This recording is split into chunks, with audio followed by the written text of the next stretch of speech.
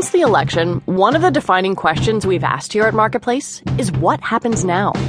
What happens in the still-forming Trump administration? What happens in the economy?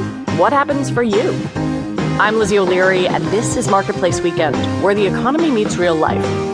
This week, we're going to dig some more into potential policies in the Trump administration and hear voices from an area that went Republican for the first time in 30 years. What do they want to happen now?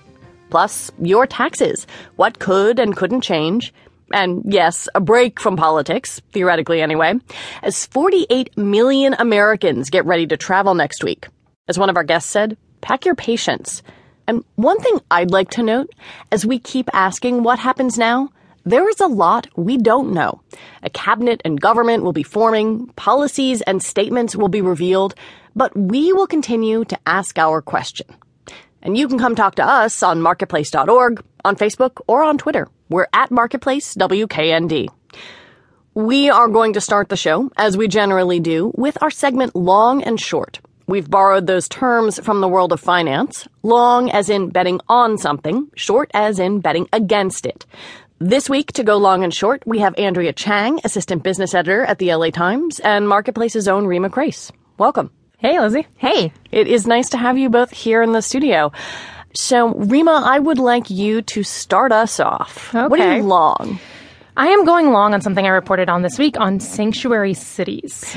Define that for Yes. folks who don't know what those are. The term is sanctuary cities. It can apply to cities, to counties, to states, but basically these are places that protect undocumented immigrants from deportation. And there are many ways that they can do this. They can do it with different policies, but most places they have sort of like a don't ask, don't tell kind of rule. You know, if a police officer pulls over an undocumented immigrant, the idea is that they don't have the duty or obligation to be like, what's your status? And so this has been in the news this week because President-elect Donald Trump, he has promised to cut off federal funding to these places. I'm going long on this because despite his promise, several mayors, Chicago, San Francisco, Los Angeles, New York, they've said, despite these threats, we're going to stay a safe haven for undocumented immigrants. We've even seen a movement among college students. They've asked their universities, they've signed petitions to say, hey, can we keep these places a safe haven for undocumented immigrants? So I think we're seeing this movement to protect this group of people. And I think that, this will be in the news and going forward, but that sanctuary cities are going to stay as is. I mean, these have been around since 1980s. I want to switch to Andrea's short because it also stays in this sort of realm of post-election politics. I'm going short on fake